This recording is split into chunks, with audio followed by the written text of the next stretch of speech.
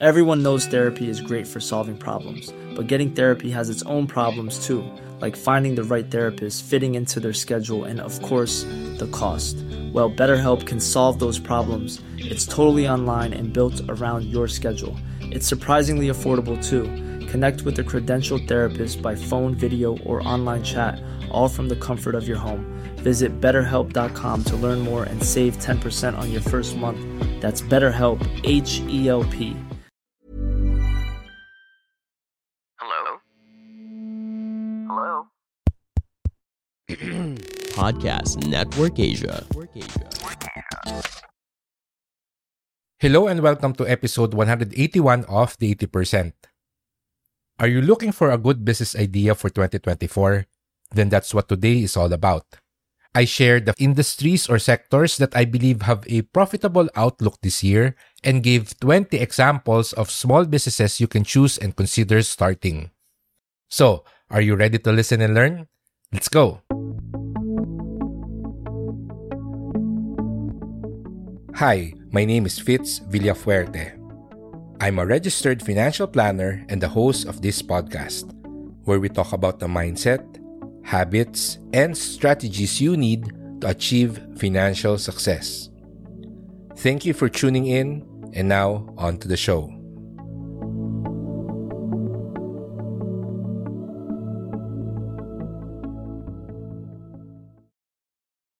Ang pag-usapan natin ngayong araw na to ay 20 small business ideas for 2024. Recently, sa blog ko, naglabas tayo ng mga good business ideas for this year. Particularly, nag-focus tayo sa mga areas and sectors or industries na merong optimistic outlook. Dun sa mga areas na yon, meron tayong mga binigay na mga example ng mga businesses. And I took 20 of them. Kung nagbabala kayo na magnegosyo ngayong taon na to, then I hope itong mga bibigay ko mga business ideas, particularly this is more focused on small businesses na madaling itayo relatively. And I'm not saying na ito talaga yung magiging profitable, but I believe na these businesses or an iteration or an innovation or something similar to these businesses will do well this year given yung mga particular sectors where they belong to na mukhang trending. So ano ba itong mga 20 small business ideas na I would say recommend for you to start this year?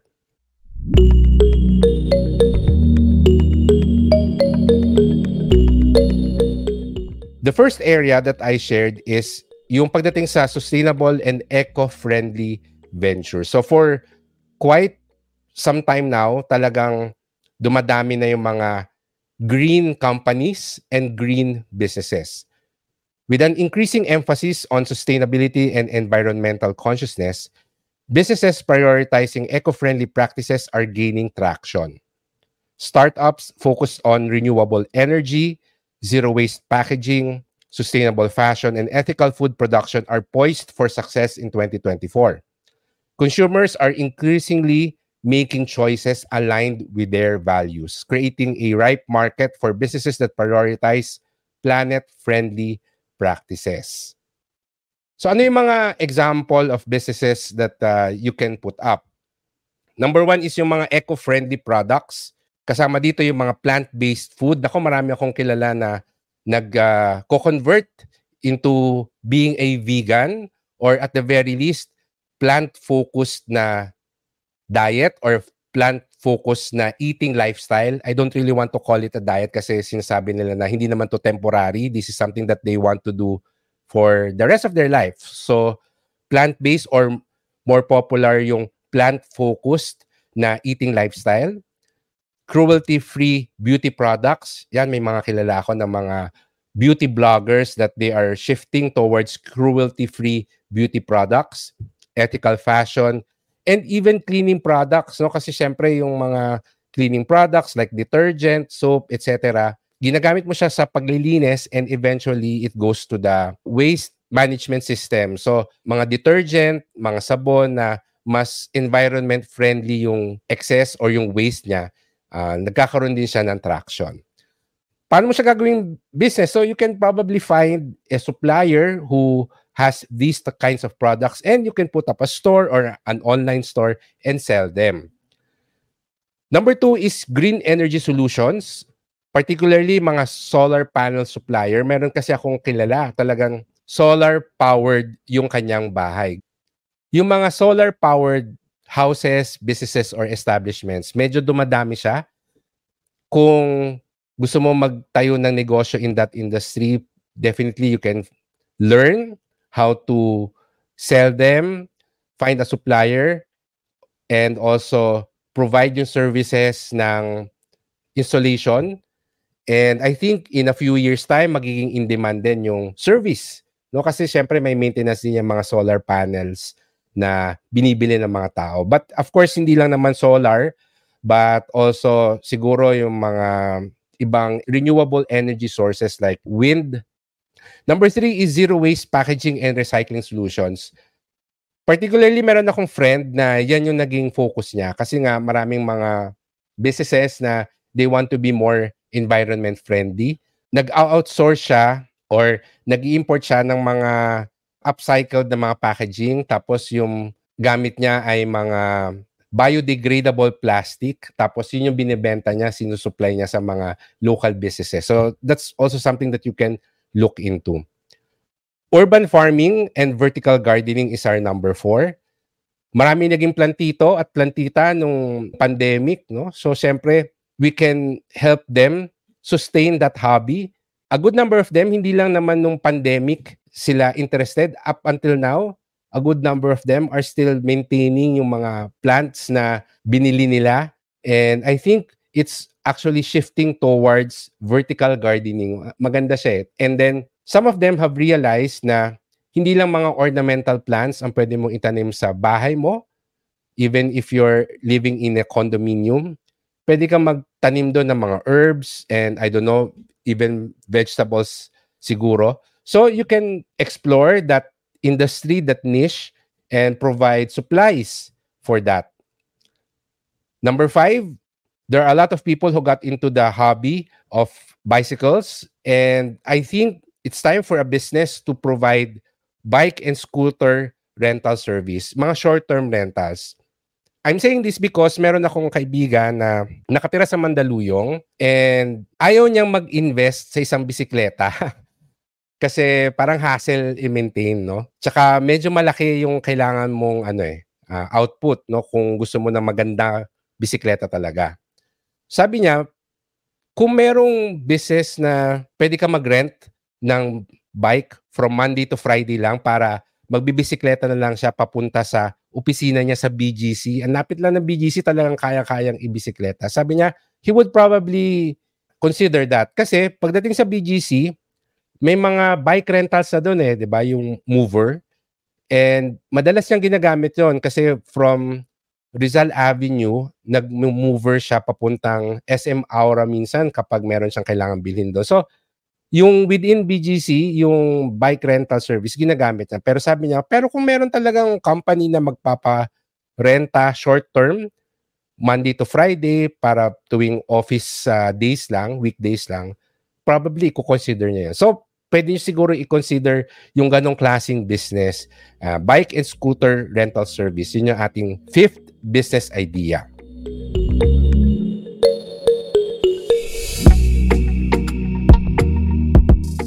So aside from the eco-friendly and sustainable industry, ang second area that you can consider is yung health and wellness tech. The health and wellness industry is witnessing a technological revolution. Technology is transforming how individuals approach their well-being. From fitness apps and wearable devices to personalized nutrition plans and mental health platforms, entrepreneurs can explore opportunities to develop innovative health tech solutions. Ang number 6 na business idea natin ay personalized fitness programs.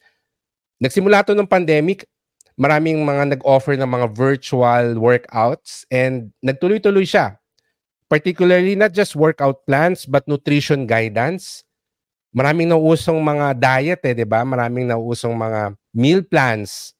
And I think if you work in the health industry, pwede mong i-take advantage yun because a lot more people are getting more health conscious, especially what has happened in recent years. Number 7, as I mentioned, customized nutrition planning. Yung meal prep, usong-uso yan. Marami akong kaibigan na nagmi-meal prep. But a lot of them, they get bored kasi very limited yung mga resources, mga recipes nila for meal prep.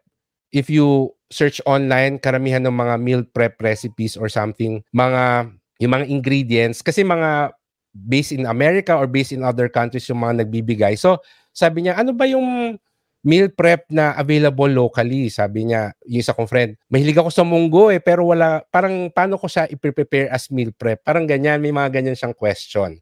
So, you can develop mga recipe recommendations, meal prep, and definitely you can be a content creator and earn from as a content creator, or as a business, you can definitely just offer this meal prep sa mga tao. Recipes na locally sourced yung ingredients. Number 8 is corporate wellness. Solutions for businesses to promote employee health and productivity.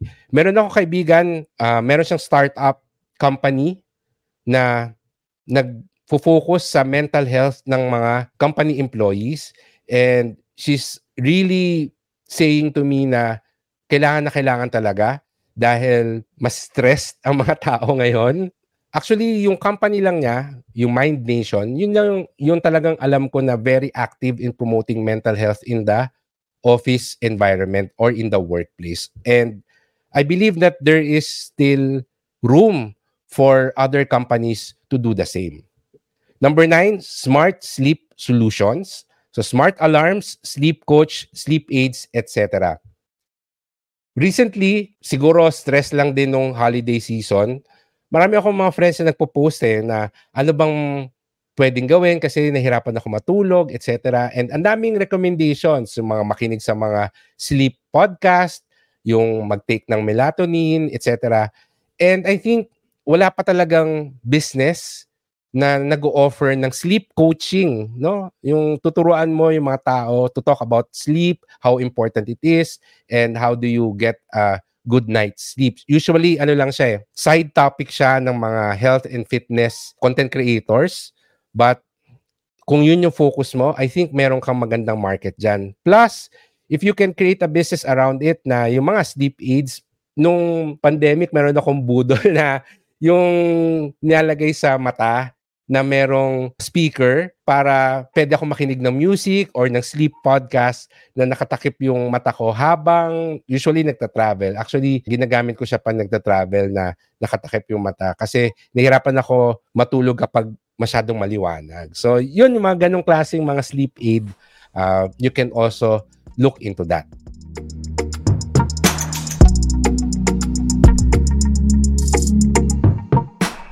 The third area that you can consider if you're starting a business for 2024 is yung mga remote work solutions.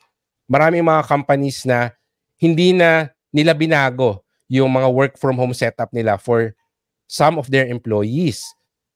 The rise of remote work is a lasting trend, and businesses that cater to the evolving needs of remote workers are in high demand. Opportunities abound in providing tools and services that enhance remote collaboration, productivity, and employee well-being.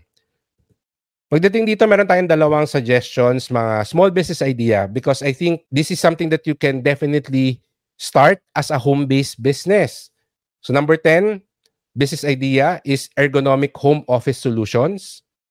Pwede kang maghanap online ng supplier ng mga ergonomic furnitures, accessories, and setups, and then start online or start marketing your product sa mga remote workers, mga freelancers, usually mga online naman nakatambayan, and definitely you can market to them.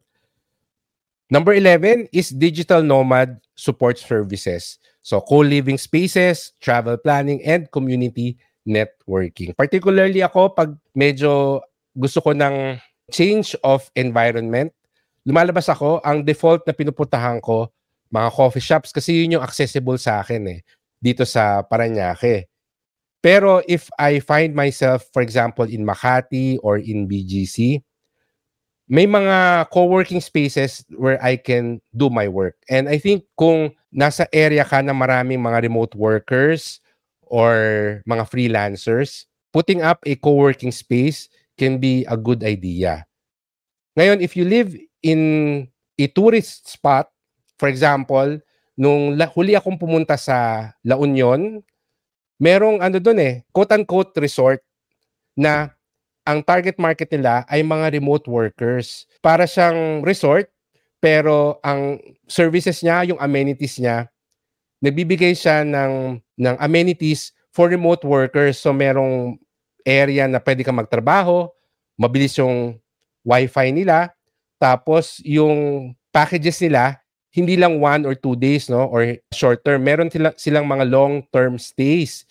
And I think may mga foreigners, mga digital nomads from other countries na nagsistay doon for 1 month or 2 months and they can comfortably do their work kasi yung amenities nung resort is really geared towards digital nomads. So sa mga nakatira sa mga provinces or cities na maraming mga turista, both foreigner and local, you can probably target itong mga tao na to, yung mga digital nomads.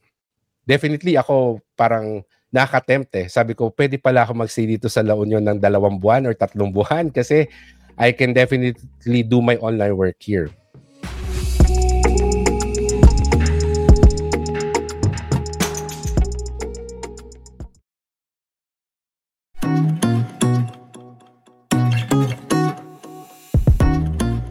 Let's take a quick break from this episode because I want to tell you about Izanagi. Are you looking for a smart, hassle-free way to grow your money? Then check out Izanagi, your ultimate tool for passive income in the world of forex trading. Izanagi is a supervised, automated trading program from the Philippines, and it's like having a financial expert working for you 24 hours a day. Izanagi uses smart algorithms to analyze market trends and make lightning-fast trades, maximizing your profit potential. Imagine making money while you focus on your career, take care of your business, spend time with your loved ones, or simply while you enjoy life. With Izanagi, you have a trusted partner who can provide regular passive income for you and your family. No need to stress over market fluctuations or closely monitor economic news. Izanagi and the team behind it does it all for you, so you can relax and watch your earnings grow. So join me and other smart, savvy young professionals who have already discovered and unlocked the power of Izanagi. Register for a free account at bit.ly/openizanagi. That's bit.ly/open IZ as in zebra ANAGI. bit.ly/openizanagi. All small letters.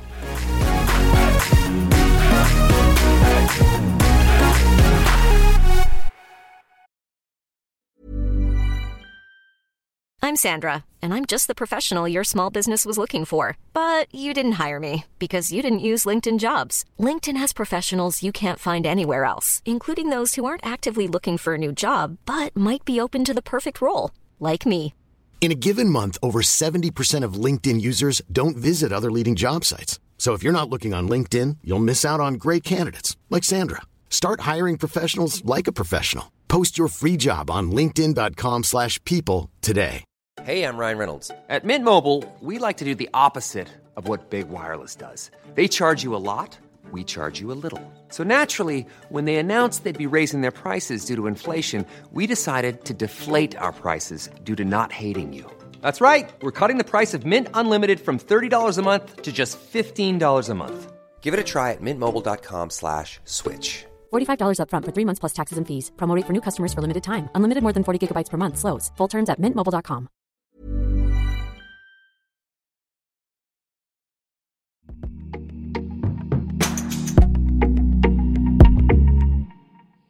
Number 4 area or industry is niche e-commerce platforms. While e-commerce has been a dominant force, there's still room for niche marketplaces that cater to specific interests or communities. Entrepreneurs can explore creating platforms for sustainable products, handmade crafts, or unique experiences. Specialized e-commerce sites have the potential to build a dedicated customer base seeking curated offerings that align with their passion. So, kapag may kailangan kang bilhin, ang default is you go to the online shopping apps, diba? Lazada, Shopee, etc. Pero, meron akong kaibigan, ito na lang, example, pag damit yung gusto niyang bilhin, sa Zalora siya pupunta or sa Shein. Yan. So may mga dedicated app. So why not create an online platform or an online store na dedicated sa particular product, mga niche e-commerce platforms. For example, customized pet products. Marami ng mga fur parents ngayon. May kilala ako, pag bumibili siya ng pet accessories, doon pa rin siya sa mga popular na shopping apps. What if you start an online store na ang focus mo lang talaga mga pet accessories or pet products? Tech gadgets for specific hobbies. For example, mga outdoor enthusiasts, gamers, photographers, etc. Ito hindi pa to popular sa Pilipinas, number 14, yung niche subscription boxes. So for specific niches or hobbies such as fitness, healthcare, gourmet food. I-research nyo yan. May kaibigan ako sa US, arts and crafts enthusiast. Tapos meron siyang subscription box. Ibig sabihin nito, magbabayad ka sa isang company tapos monthly, may pinapadala sila sa yung box na kung ano-ano yung laman. Hindi mo alam kung ano yung laman but it's always related dun sa arts and crafts. So, yun yung parang nagiging monthly project niya. So, meron siyang subscription, may monthly na binabayaran siya. Tapos monthly may pinapadala sa kanyang arts and crafts box na nagiging project niya for the month. And since yun yung hilig niya, yun yung hobby niya, hindi na siya nasistress na maghanap or mag-isip na anong gagawin ko this month or ano bang pwede kong gawin this month, etc. Kasi hinihintay na lang niya yung pagdating nung arts and crafts subscription box niya. So, something that you can explore dito sa Pilipinas, probably it would gain traction.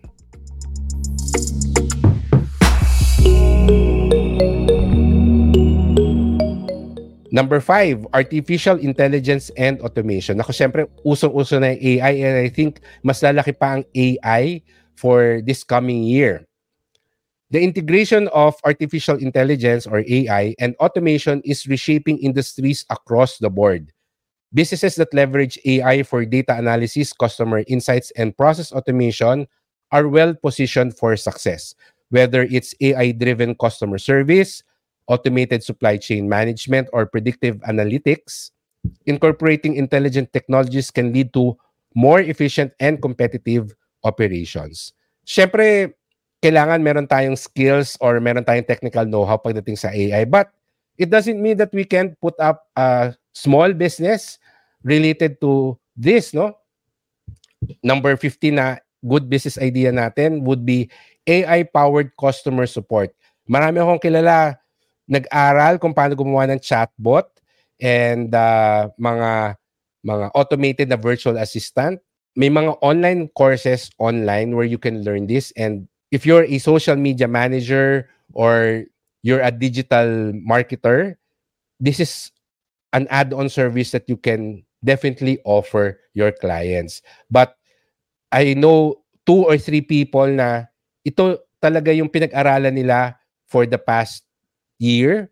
And ngayon, sila yung nag-handle ng mga chatbots ng mga businesses, mga local businesses. And they've resigned from their marketing or ad agency job to focus full-time on creating these chatbots at saka mga AI automation-powered na customer support for local businesses. Number 16, smart home automation. Meron akong friend na nakatira sa Mandaluyong. Naka-smart home siya, no? Yung actually condominium. Aliw na aliw ako, grabe. Yung ilaw niya, for example, wala nang switch ng on and off. Pag na-detect niya na mayroong movement, bubukas yung ilaw. Tapos, climate controlled yung aircon. Pag mainit, bubukas. Siya na yung nagsiset ng thermostat.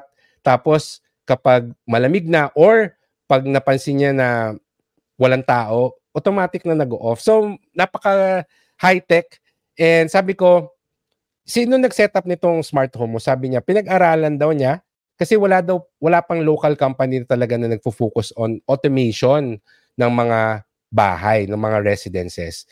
Isa pa sa mga naaliw ako yung power outlet niya. Kasi usually, di ba, yung saksakan natin, naka-fix na siya sa wall.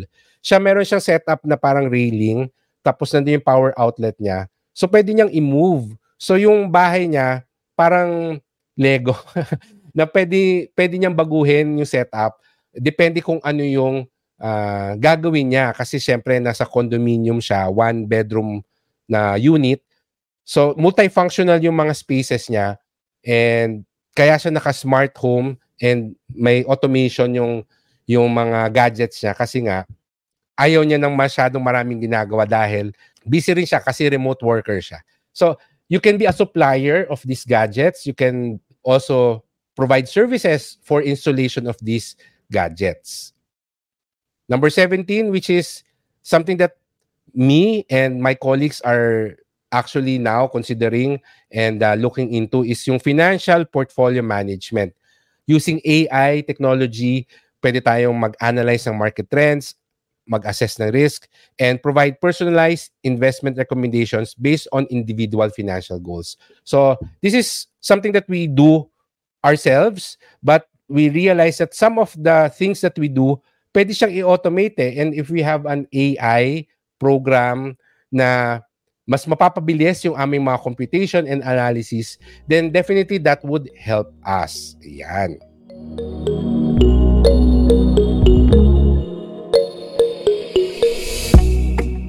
Last area that you can consider if you're putting up a business in 2024 is yung personalized and customized experiences. Consumers increasingly seek personalized and unique experiences. Entrepreneurs can tap into this demand by offering tailored products and services.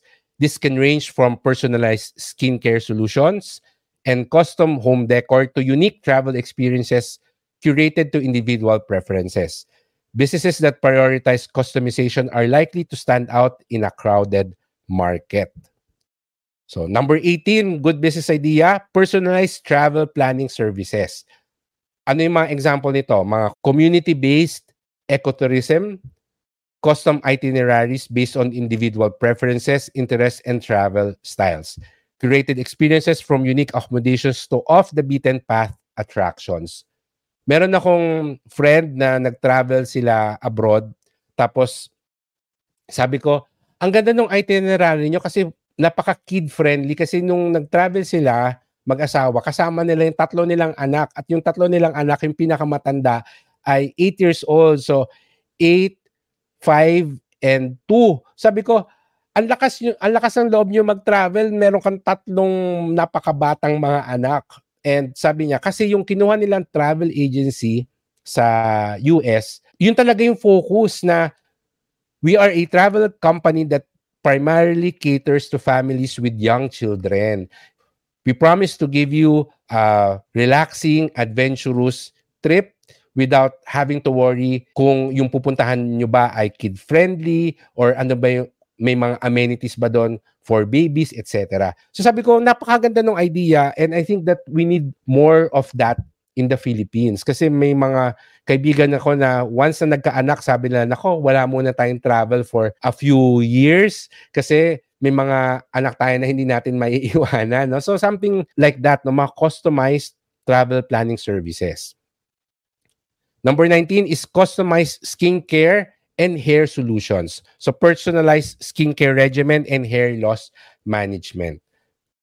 May kakilala ko, derma siya. Siyempre pag derma, ang initial na focus mo is siyempre yung skincare, no? And all the other skin afflictions. Pero nag-niche siya in hair loss. And sabi niya sa akin, siguro 70% ng client niya ngayon ay humingi sa kanya kung paano i-manage yung hair loss nila. So, that can be something that you can consider if you are in dermatology. But in any case, you can be a supplier of these products. Kasi sabi niya sa akin, isa daw sa mga pinakamabenta sa kanya, yung minoxidil na capsule ba or tablet, I'm not sure, na binibili pa niya abroad kasi walang local supplier. So something like that, di ba? So if you want to go into pharmacy or into the pharmaceutical field, that's something you can consider, no? And may mga kilala ako na gumagawa, may mga sariling formula sila ng mga skincare solutions. Napaka-popular niyan, no? Maski ako yung binibilan ko ng sunblock gel online, nakikita ko sa Lazada, grabe, tens and thousands ang nabenta na product. So sabi ko, ang dami bumibili nito. Ang yaman na nitong company na to. And I know na this is just a small business. Hindi to company na napakalaking may opisina na sa mga business center. So, yun. Lastly, ang ating last business idea is tailored culinary experiences. So, personalized dining experiences for intimate gatherings or special occasions. Kung napanood nyo yung Netflix na series sa Chef Chico, something like that, I know people who are interested to dine in that kind of restaurant na pwede kang mag-request, may personalized menu ka, and something that you can consider if you are in the food industry.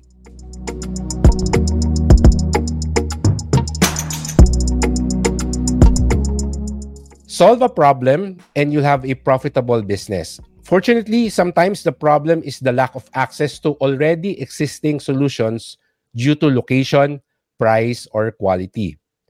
Most business ideas mentioned require expertise, technological skills, and significant capital. But certainly, a traditional business idea like putting up a friendly neighborhood laundromat will be profitable if you find the right location and target market. So yung mga binigay natin, mga suggestions lang siya, mga new or innovative ideas that you can consider. But definitely, if you live in an area or a place na yung mga basic na businesses or yung mga already popular types of businesses are not as accessible, then definitely that can be a good opportunity for you to offer that service.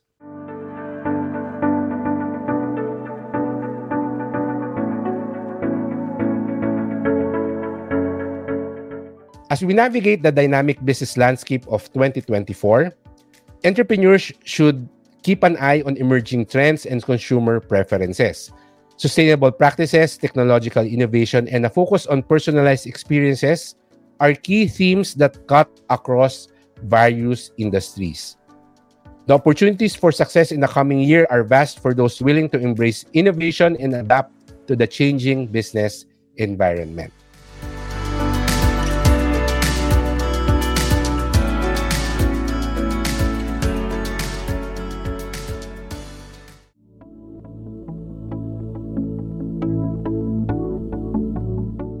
And that's the end of our episode. Thank you for listening. To contact me or catch up on our previous episodes, you can visit our official website, the80percentpodcast.com. Lastly, be sure to subscribe to our podcast, leave us a review, and share it with your friends. Muli, ako si Fitz Villafuerte at magsama-sama ulit tayo sa susunod nating episode. Goodbye, take care, and stay safe.